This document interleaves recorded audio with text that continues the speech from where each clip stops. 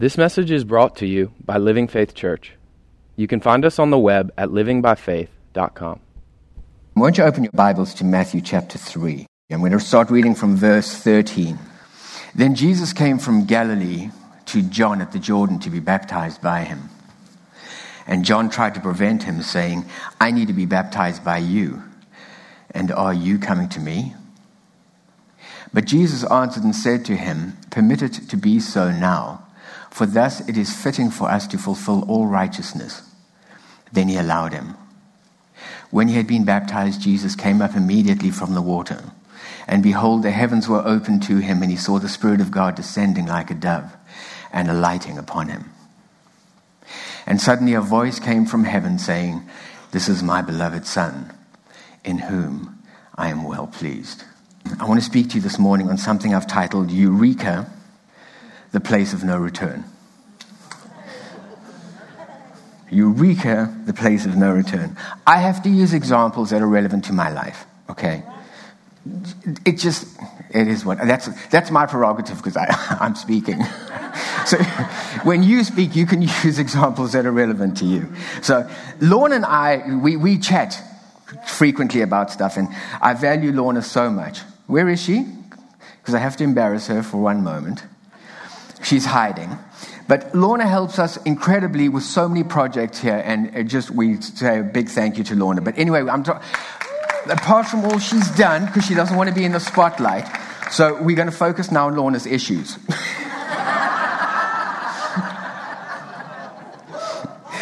So Lorna and I were having a discussion. I am going somewhere with this. Just stick with me. I promise we are going somewhere. Lorna and I were having a discussion because you see, the thing is, Lorna was telling me about the fact that she drinks this wine. And this wine is so sweet, but she really likes this wine.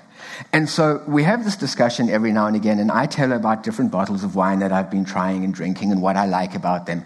And all she tells me is, yeah, but I like this bottle of wine because it's sweet. So I said, okay, Lorna, listen, I'll put a challenge out to you. Take a month, 4 weeks. Come off that wine and try some other stuff. And if you do that, what you'll find is, you'll find it really hard to go back to where you were. And so she listened, and so she started doing that. The thing about it is, when you drink sweet wine, it's one-dimensional. It's sweet. And so you can have anything you want as long as it's sweet. It's sweet. The thing with it is, at some point, there comes a place where we're a little bit more inquisitive about wine because we hear other people talking about the complexity of it and the nuances of it, and people talking about how they got different flavors and how the tannins changed. And it's like, oh, this is quite interesting, but I don't get any of that from my wine. And it's intriguing. And what it really does is, to some extent, makes us a little bit uncomfortable with where we are and gets us to the place where we're prepared to step out and we're prepared to try something different. I'm prepared to move forward and to try something, even though it makes me feel uncomfortable. The thing about the challenge is this. When you do the challenge, what ends up happening is you have to be at a place where you recognize, in order to move into something new and something different, something that may be more expansive in your life, you're going to have to let go of where you are. I can't stay where I am and move into something new. And so the thing is, I have to be at a place where I sit and say, I'm prepared to take that step and move in a direction in order to get something done. There is an intentionality to it. You don't wake up one day and all of a sudden I have a palate for wine and it's like, oh, I really like this. It's so much more sophisticated than what it used to be. I'm intentional about sitting saying, I want to go somewhere, and because of that, I'm going to do what's necessary in order to move me into that space. And when I move into that space, something really crazy happens. You find yourself in a place of no return. You find yourself in a place of no return, because what ends up happening is I took on the challenge and I started drinking some other wine. And as I got into that wine, the funny thing was, I thought about it for a minute, but I wasn't fully satisfied. I hadn't reached the place where I actually realized the fulfillment of what I was looking for. But at the same time, I tried to go back only to discover that I couldn't drink that sweet stuff anymore. And so I find myself in an interesting paradox because I can't go back to where I was. I can't go back to the place I used to be because I'm disconnected from that place. But at the same time, I haven't really reached where it is that I want to go. What defines your future is hunger. How hungry are you for that? I hate that place. I told you this. I've been in that place for a while. Let me tell you, if you're a born-again believer, you're going to find that place. You're going to find that place. And it's going to be very disconcerting and uncomfortable for you. Because what we're going to discover is everything that I knew and the place where I was and that place of comfort for me in my Christianity, that place where I was so established, where I knew what I wanted, how it was supposed to work, how everything was supposed to be. I got to that place where I felt as though I had a monopoly on everything. And all of a sudden, I mixed with the wrong people. Don't mix with people who are God people. Because when you do, you've got a point of comparison. And suddenly you sit and hear what God's doing in their life and what's happening. And things are moving and things are changing. And God is intervening in situations. And the miraculous is taking place. And people's lives are being changed. And circumstances are being altered. And suddenly I sit there and I say, but maybe there's more to my single paradigm. Maybe I'm too closeted. Am I brave enough to take the leap? Am I brave enough to let go of where I am and what I can define, to step and take his guidance and move into a place where he's wanting to move me? Because I can't have both.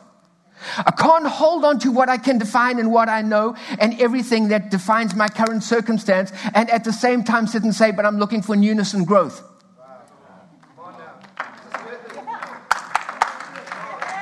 Something's got to give.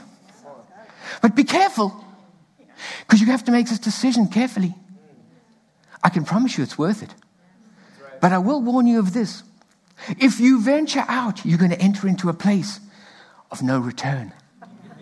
Because what ends up happening is I've tasted something that won't let me go back to where I was. But I'm not fully satiated where I am. And I'm still looking for more of what it should be. You know what feeds you in that place? Those who thirst and hunger for righteousness. How hungry are you for it? Keep trying wine. Because when you keep trying it, at some point, you're going to have a eureka moment. Somewhere down the line, you're going to touch and taste something and go, oh, I like that. Everything up until this point has been dreadful. It's been awful. It's been like vinegar. It was supposed to be so much better. But what did you say it tastes like? Bird's feet. I don't know what bird's feet taste like. Lorna said it tastes like bird's feet. Where's my water? Thank you. I've never tasted bird's feet before, but obviously she has.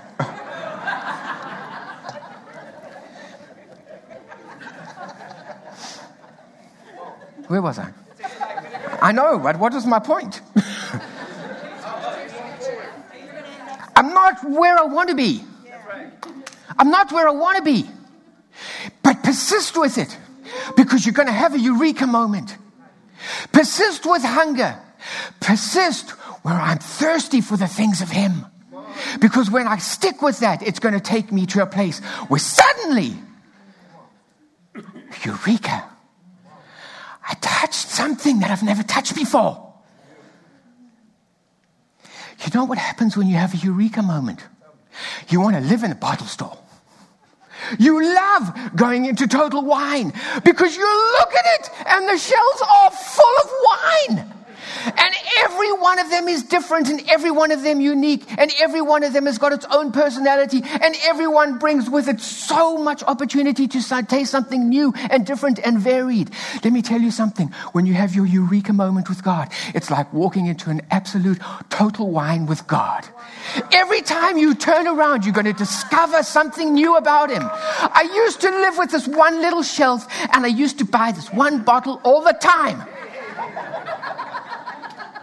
But I had a eureka moment. And I realized that God is so much bigger than my one bottle. And all of a sudden, I love it. Because every time I go there and I try a new bottle, you know what happens? I open it up and it just smells so different to the one that I had before.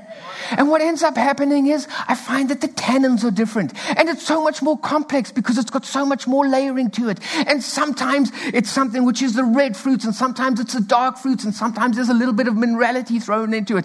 It's all this complexity. And I taste that and I go, you know what? It's different to every other wine I've tasted, but I love it. Let's try the next one. That's our life with God. When you find your eureka moment, you'll move to a place where it's like, I want to live from a place of hunger. I want to live from a place of discovery. If you're holding out for eureka, it's a hard place.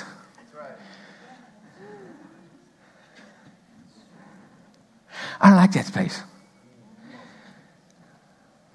I'm not patient. I don't have the personality for it. I don't like treading water. I don't like feeling like I'm sitting at a place and I'm waiting and nothing's happening. What's going on, God? But I'm sitting waiting for eureka. I don't give up on things. I keep feeding it all the time. I want to speak to you this morning about reaching your eureka moment. Because when you reach eureka, it's the place of no return. Jesus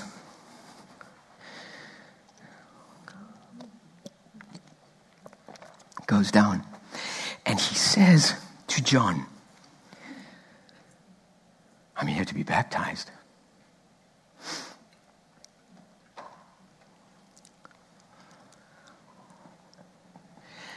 And John has a revelation.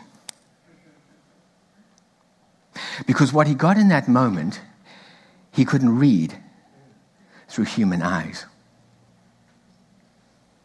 What he got in that moment was a download from God as to who he was dealing with. Because he turns to him and he says, I can't baptize you. How did he know that? He knew it because John baptized people unto righteousness. Jesus hasn't died at that point. He hadn't risen from the dead. So he wasn't at a place where people could receive him as Lord and Savior. So what ended up happening was, if you were a person who recognized that you wanted to have a meaningful relationship with God, John would baptize you into repentance. So you would go to him and he would say, fine, I'm going to baptize you and you will repent. And what ends up coming up is the dedication and commitment to live your life for God. That's what John was doing. And so when Jesus arrived and Jesus said to him, I want to be baptized, he took one look at him and he said, I can't baptize you because you are perfect. You are righteous. I've got nothing to baptize you for. You don't have sin. There was no need for John to baptize him. And Jesus said, but you need to baptize me. Do it. Why is baptism important? Baptism is important because what baptism speaks about, it speaks about the death to the flesh, rising to life with the Spirit. Jesus' life culminated at this point. This was his eureka moment. Because for 30 years he had spent time studying the Word. He was God made flesh. He lived as man. He had spent that time studying. He had spent that time reading. He had spent that time absorbing and grabbing hold of the things of God. And he was making moments of discovery along the way. And they were deep. They were so deep that even when he was young, he went into the temple, and the people who worked in the temple, the scribes and the Pharisees, were amazed at what he knew. He spent his life in the Word, understanding, trying to grab a hold of, trying to get some definition as to who God was and what God was all about. And in that context, he was finding some definition as to who he was and what his purpose was. And he reaches this point, and all of a sudden he says, I need to be baptized.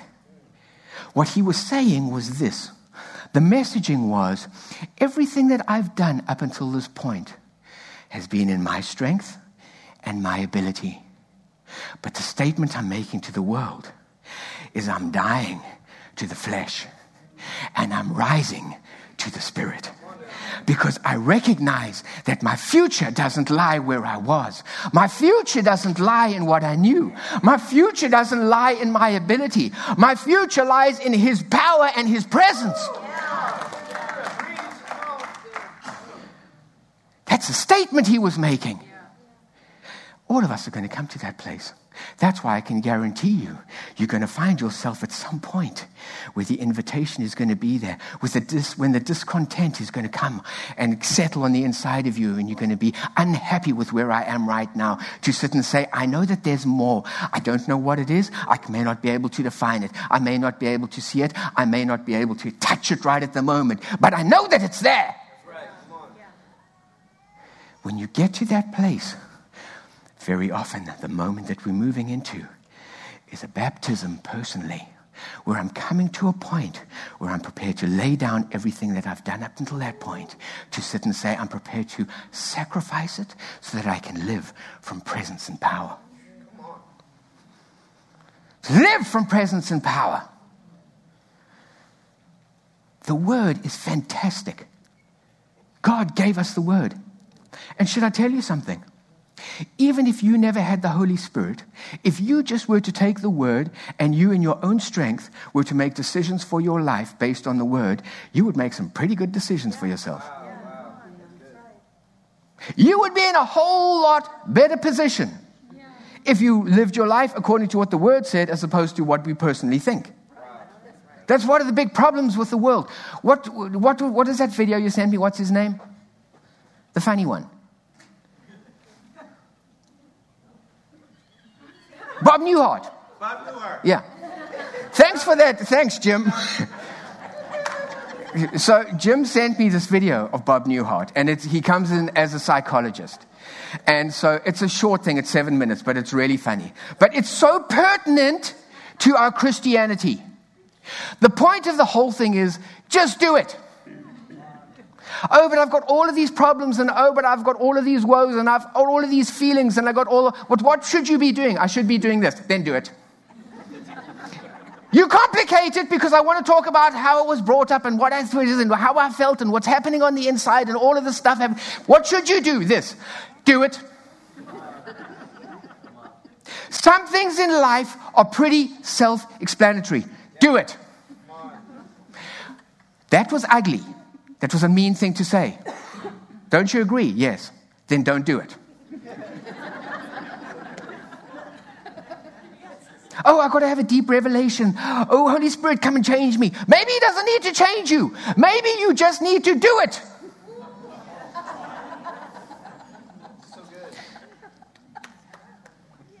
I couldn't help myself. I just was in the store and I saw that chocolate bar and I had to have it and I took it. It's called theft. Is thieving right? No, it's wrong. Don't do it. Here's a simple, practical phrase for the week. If it's not right, don't do it. If you know what you should do, do it. This is not deep. This is elementary stuff.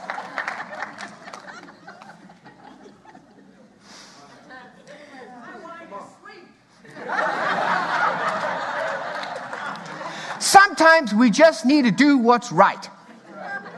It's not complicated. I don't have to go and have a prayer ordeal. I don't have to get into my prayer closet. I don't have to get into sackcloth and ashes. I don't have to start fasting to find out what it is. Some things are elementary. Do them. The point is this. When you take the word of God and you begin to apply it and you begin to put it into your life, there are some things that you can take and you can do. It's a good thing. Right? But what that's going to produce is it's going to produce somebody who is morally upright, in many instances, makes good, wise decisions, and somebody who's knowledgeable about the word. But that's as far as it takes you.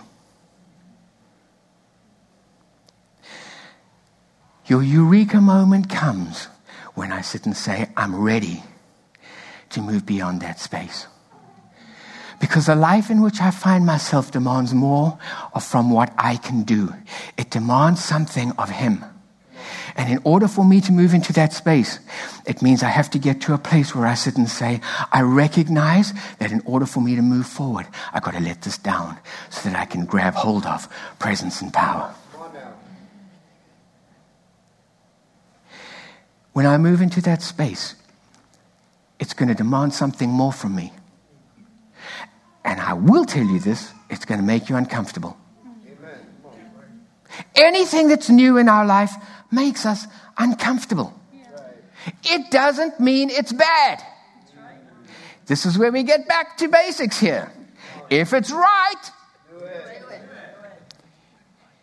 sometimes we just got to do some stuff because it's the right thing to do. And when I get into that space, God may sit and say, you know what? I know that you're feeling insecure where you are. I know that you feel vulnerable. I know that you feel as though people are going to look at you and people may make comments about you. I know that you may feel exposed. But I'm inviting you to come up and give your testimony. Because you know what? If you get up there and you open your mouth, you create opportunity for anointing to happen. But you've got to step beyond your comfort levels. Will you do it for me? That's where it gets practical.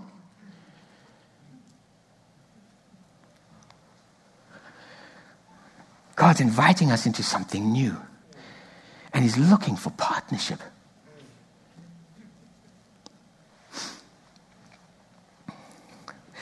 It doesn't say this in Matthew, but in Mark, where it gives the same account. It starts off by saying, Jesus of Nazareth from Galilee, and then carries on. Now, if we look at that, we would easily just pass over it and be like, okay, fine, that's where he came from. But if you start to have a look at what the meanings of those words were, it becomes quite interesting. Because Nazareth means victorious one. Galilee means the place of revelation. When Jesus walked up to John, what he was saying was, victory revealed has arrived. He had spent 30 years understanding and coming to a place where he was introduced to his purpose. He understood what his purpose was. His purpose was defined from where he came from. His purpose was defined from what he had accumulated over that time. But it brought him to a place where he recognized, although that has introduced me to my purpose, I can't walk it out without presence and anointing.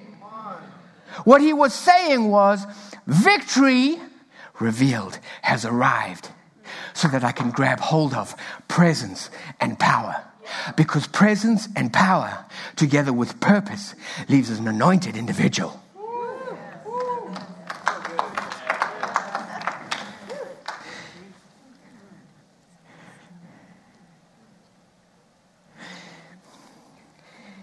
In where we are and where we're going,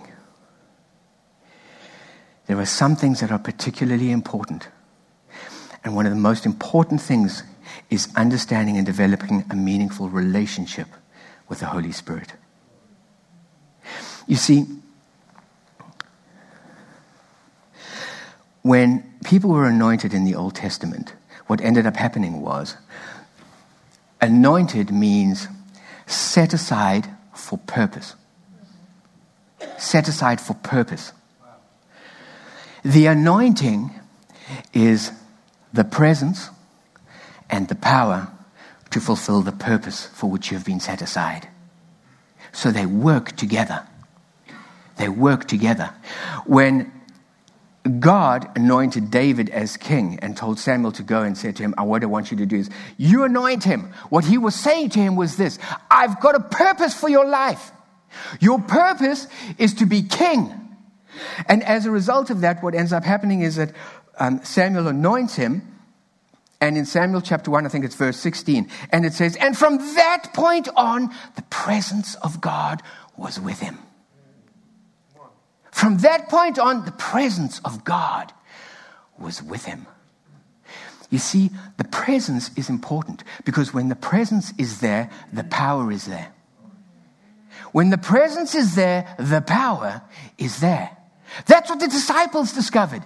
The disciples loved being around Jesus because when they were around Jesus, things happened. We loved being around him because what ended up happening was he went and prayed for people and things happened. He cast out demons and things happened. He raised the dead and things happened.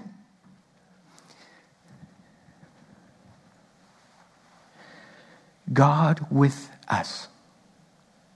You see, when God was with him, what ended up happening was Jesus said, not only do I know what my purpose is, but actually now I have God with me and the power to fulfill my purpose. That's why at the end of that, the first thing that he does is he goes back to the temple. And what does he say when he gets into the temple? He says, the Spirit of the Lord is upon me. You know what he was saying? He was saying the presence is here. And because the presence is here and the power is here, today the scripture is fulfilled. I'm here to bring the good news. It's me. I am revealing myself not only in what I say, but in what I do. If you look at Acts chapter 10 and verse 38, it says, how God anointed Jesus of Nazareth with the Holy Spirit and with power, who went about doing good and healing all who were oppressed by the devil. For God was with him. That's what anointing does. Anointing puts the presence with you. And the presence is there to fulfill purpose. Not whatever I want to do. That's why the word becomes important. Because every time I'm getting into the word and I discover something in the word, I'm discovering purpose for my life. Jim and I were talking about this. It's like the word's so valuable because you know what you're doing. All you're doing is you're throwing toys into the sandpit. Anytime you get stuff. Because at some point when you're going along and you need something, the Holy Spirit's going to sit and say, I'll tell you what you got in the sandpit. Let's go and pull that out. Here you go.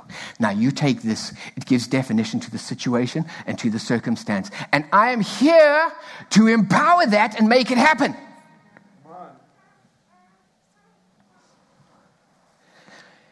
That's why when Jesus was about to leave, his disciples were so unhappy. Because they said, if you leave, the presence goes. If you leave, the power goes. If you leave, we go back to being ordinary people.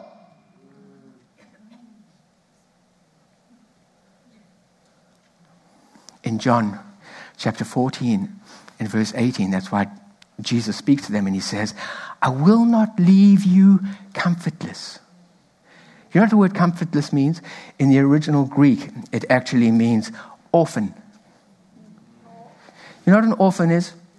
An orphan is someone who doesn't have parents. Parents are important because parents are your source of provision. Parents provide your emotional needs. Parents provide your physical needs.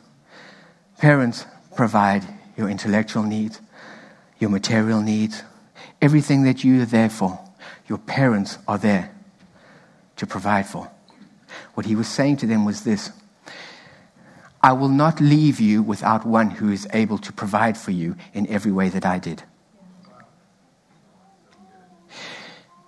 And he goes on, if you go 2 verses earlier in verse 16, it says, I will pray the Father and he will send you a helper or comforter, that he may abide with you forever. The word pray there is actually a legal word. What it means in the original Greek is that Jesus had a look at this and he said, the situation is so imperative that the helper come, that I'm going to go and I'm going to petition the Father. And I'm going to make a case as to why the Holy Spirit needs to come. The Holy Spirit never came from Jesus. The Holy Spirit was a gift from the Father. Right. Jesus petitioned the Father and sat and said, this is what we need. And he provided the Comforter. The word comforter there actually means, I can't remember. It means something. I promise it does. What does it mean again? It's allos or something, I think.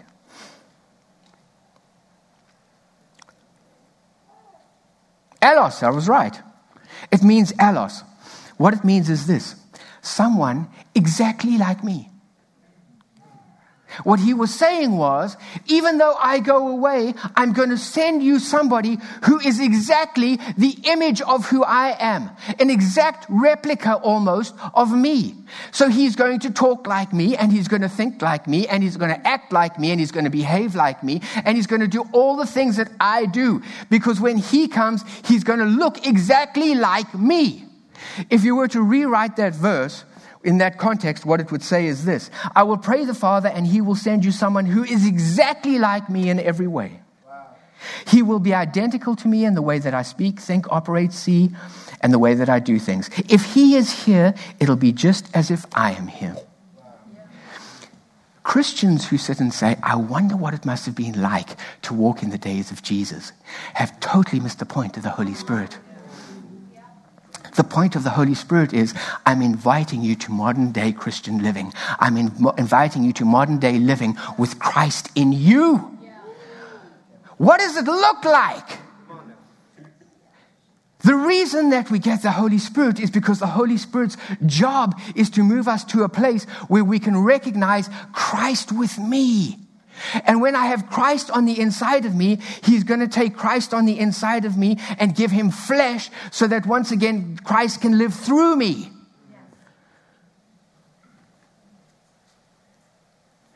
Jesus came to John. He never came to replace the law. He came to fulfill the law. And because he came to fulfill the law, what he was saying was, everything that the word said to do, I've done. He could stand there blameless.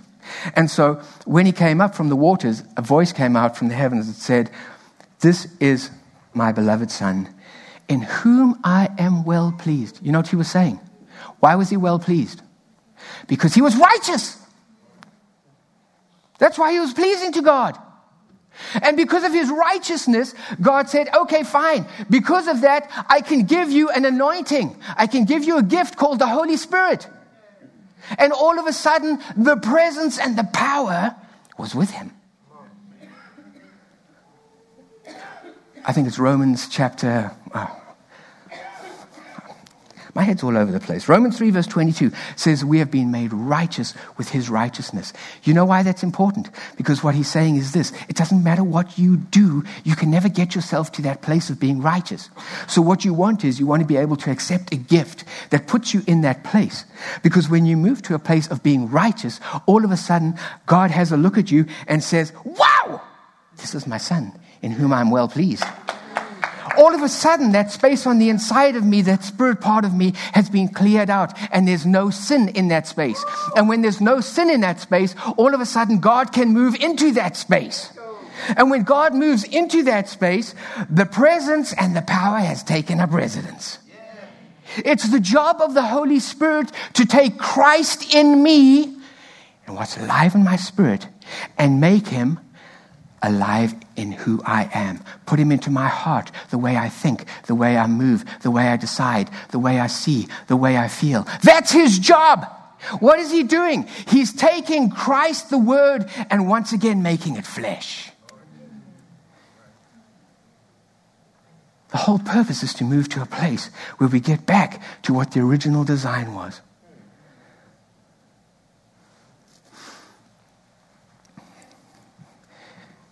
Jesus comes out of the water, and he's anointed by the Holy Spirit. And a voice says, this is my beloved Son, in whom I'm well pleased. This is my beloved Son. The reason that's so important is because it's a validation of a prophecy that was given to Mary. And the one that you carry will be known as the Son of God. And when he came up from the water, the voice from heaven came and said, this is him. This is my beloved Son. It's important because what God was doing was he was affirming his identity in who he was as the Son. And when he affirmed his identity as the Son, Jesus moved to that place of affirmation where he could sit and say, you know what? I'm living with Dad.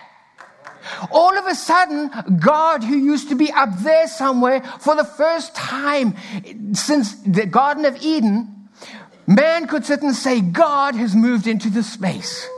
And all of a sudden, I can have relationship with a Father. A Father. It was so important because, you see, the nature of our relationship defines the intimacy that we enjoy.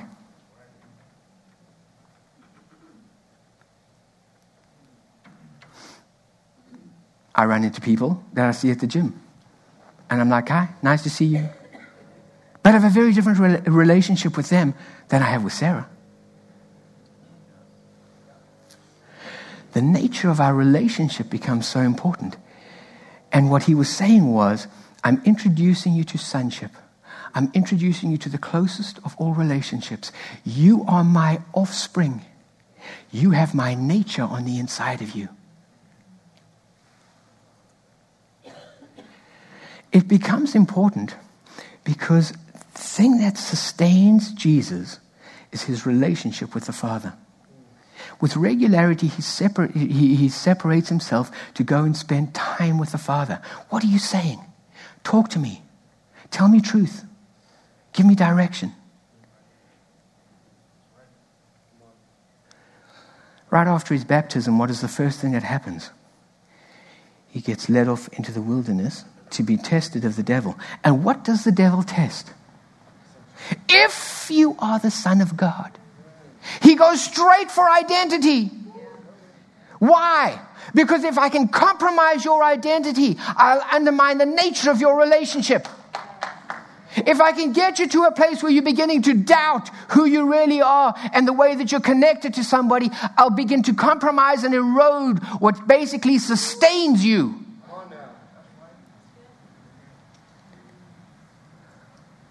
I'll give you a good example. So Sarah and I have a marriage relationship. The two shall become one. Except when we fight. But what happens? The two shall become one. But when we're disagreeing about something, what ends up happening is all of a sudden I feel as though it's like, ew. Relationship moves to function. We live together, but we have the cold shoulder. I don't like talking to you. And we talk about functional stuff, but we never share. Why? Because relationship has been affected. It's the same thing that Satan knows. If I can compromise your relationship with God, if I can get you to feel bad, if I can get you to feel guilty, if I can do something in the context to basically defile that relationship in some way, you'll end up in a place where you sit and say, I can't do this anymore because I don't know if he loves me. I don't know if the presence will be there. I don't know if he'll support my purpose.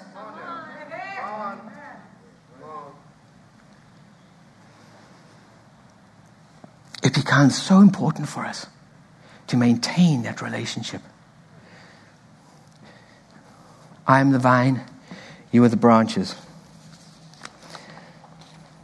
Where did I write that? I've got it here somewhere. John 15, verse 5, I am the vine and you are the branches. He who abides in me and I in him bears much fruit. For without me, you can do nothing. When you hook into the vine, you hook into a relationship. And when you hook into relationship, you hook into flow. If I'm wanting to get the anointing in my life, I've got to hook into relationship.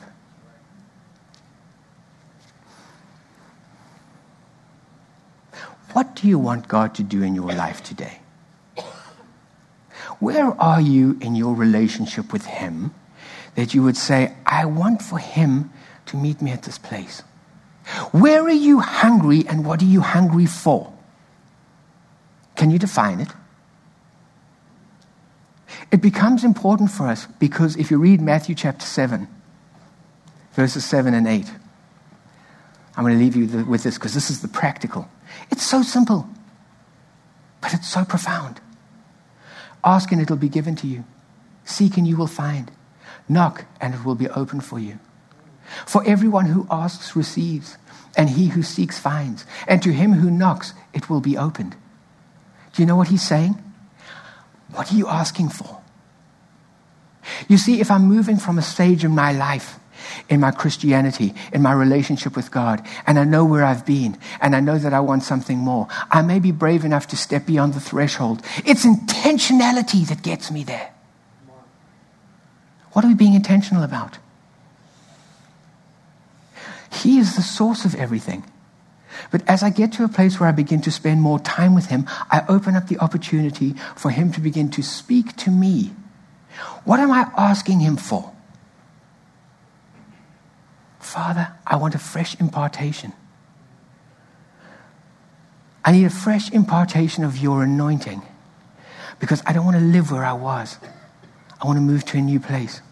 I want to thank you for your word because your word says to me that if I ask, I will receive. I'm asking for this right now. And by faith, I receive it.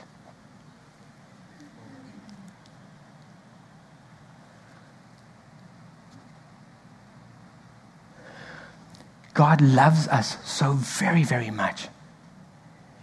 He's on your side. He's fighting for you.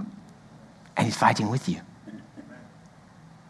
When we come to a place where we want more of God, it's a healthy place. But it is a scary place. Because I have to step beyond what I'm comfortable with. Know this. He will never leave you nor forsake you. What he has promised you is this. I will give you the comforter. I will give you someone who is exactly like me, who will do what I would do, who will think like I think, who will introduce you to the things of me. And as he introduces you to who I am and to what my purpose in life is, it's an invitation for you to step into that stuff. And as you move into that, know that because God is with me, the power is with me. Know that because the presence is with me, the anointing is with me. And believe for him to move into that space with you and act. Find what he asked you to do.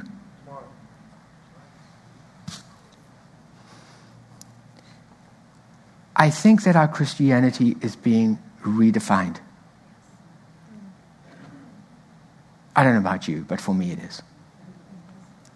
And what I mean by that is this. The word gives definition. Let me give you an example. If I walked into a dark room, okay, I'd be able to kind of feel my way around, and I'd be able to feel and be like, this is a sofa over here, and I feel a chair over there, and this is a table over here. I've got some definition as to the size of the room and the layout of the room and what the room is all about. But when I turn the light on, everything comes to life. Everything that I thought I knew suddenly takes on a whole new complexion. We can have the word, but when we have the word with the Spirit, all of a sudden the light goes on.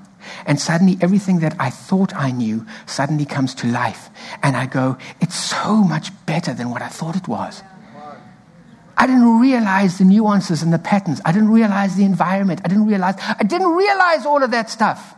What I'm suggesting to you is this. As we move into relationship with God, so much of what our Christianity has been before has been by touch and feel. He's going to turn on the light. And when he turns on the light, you're going to see what the room looks like. It's good.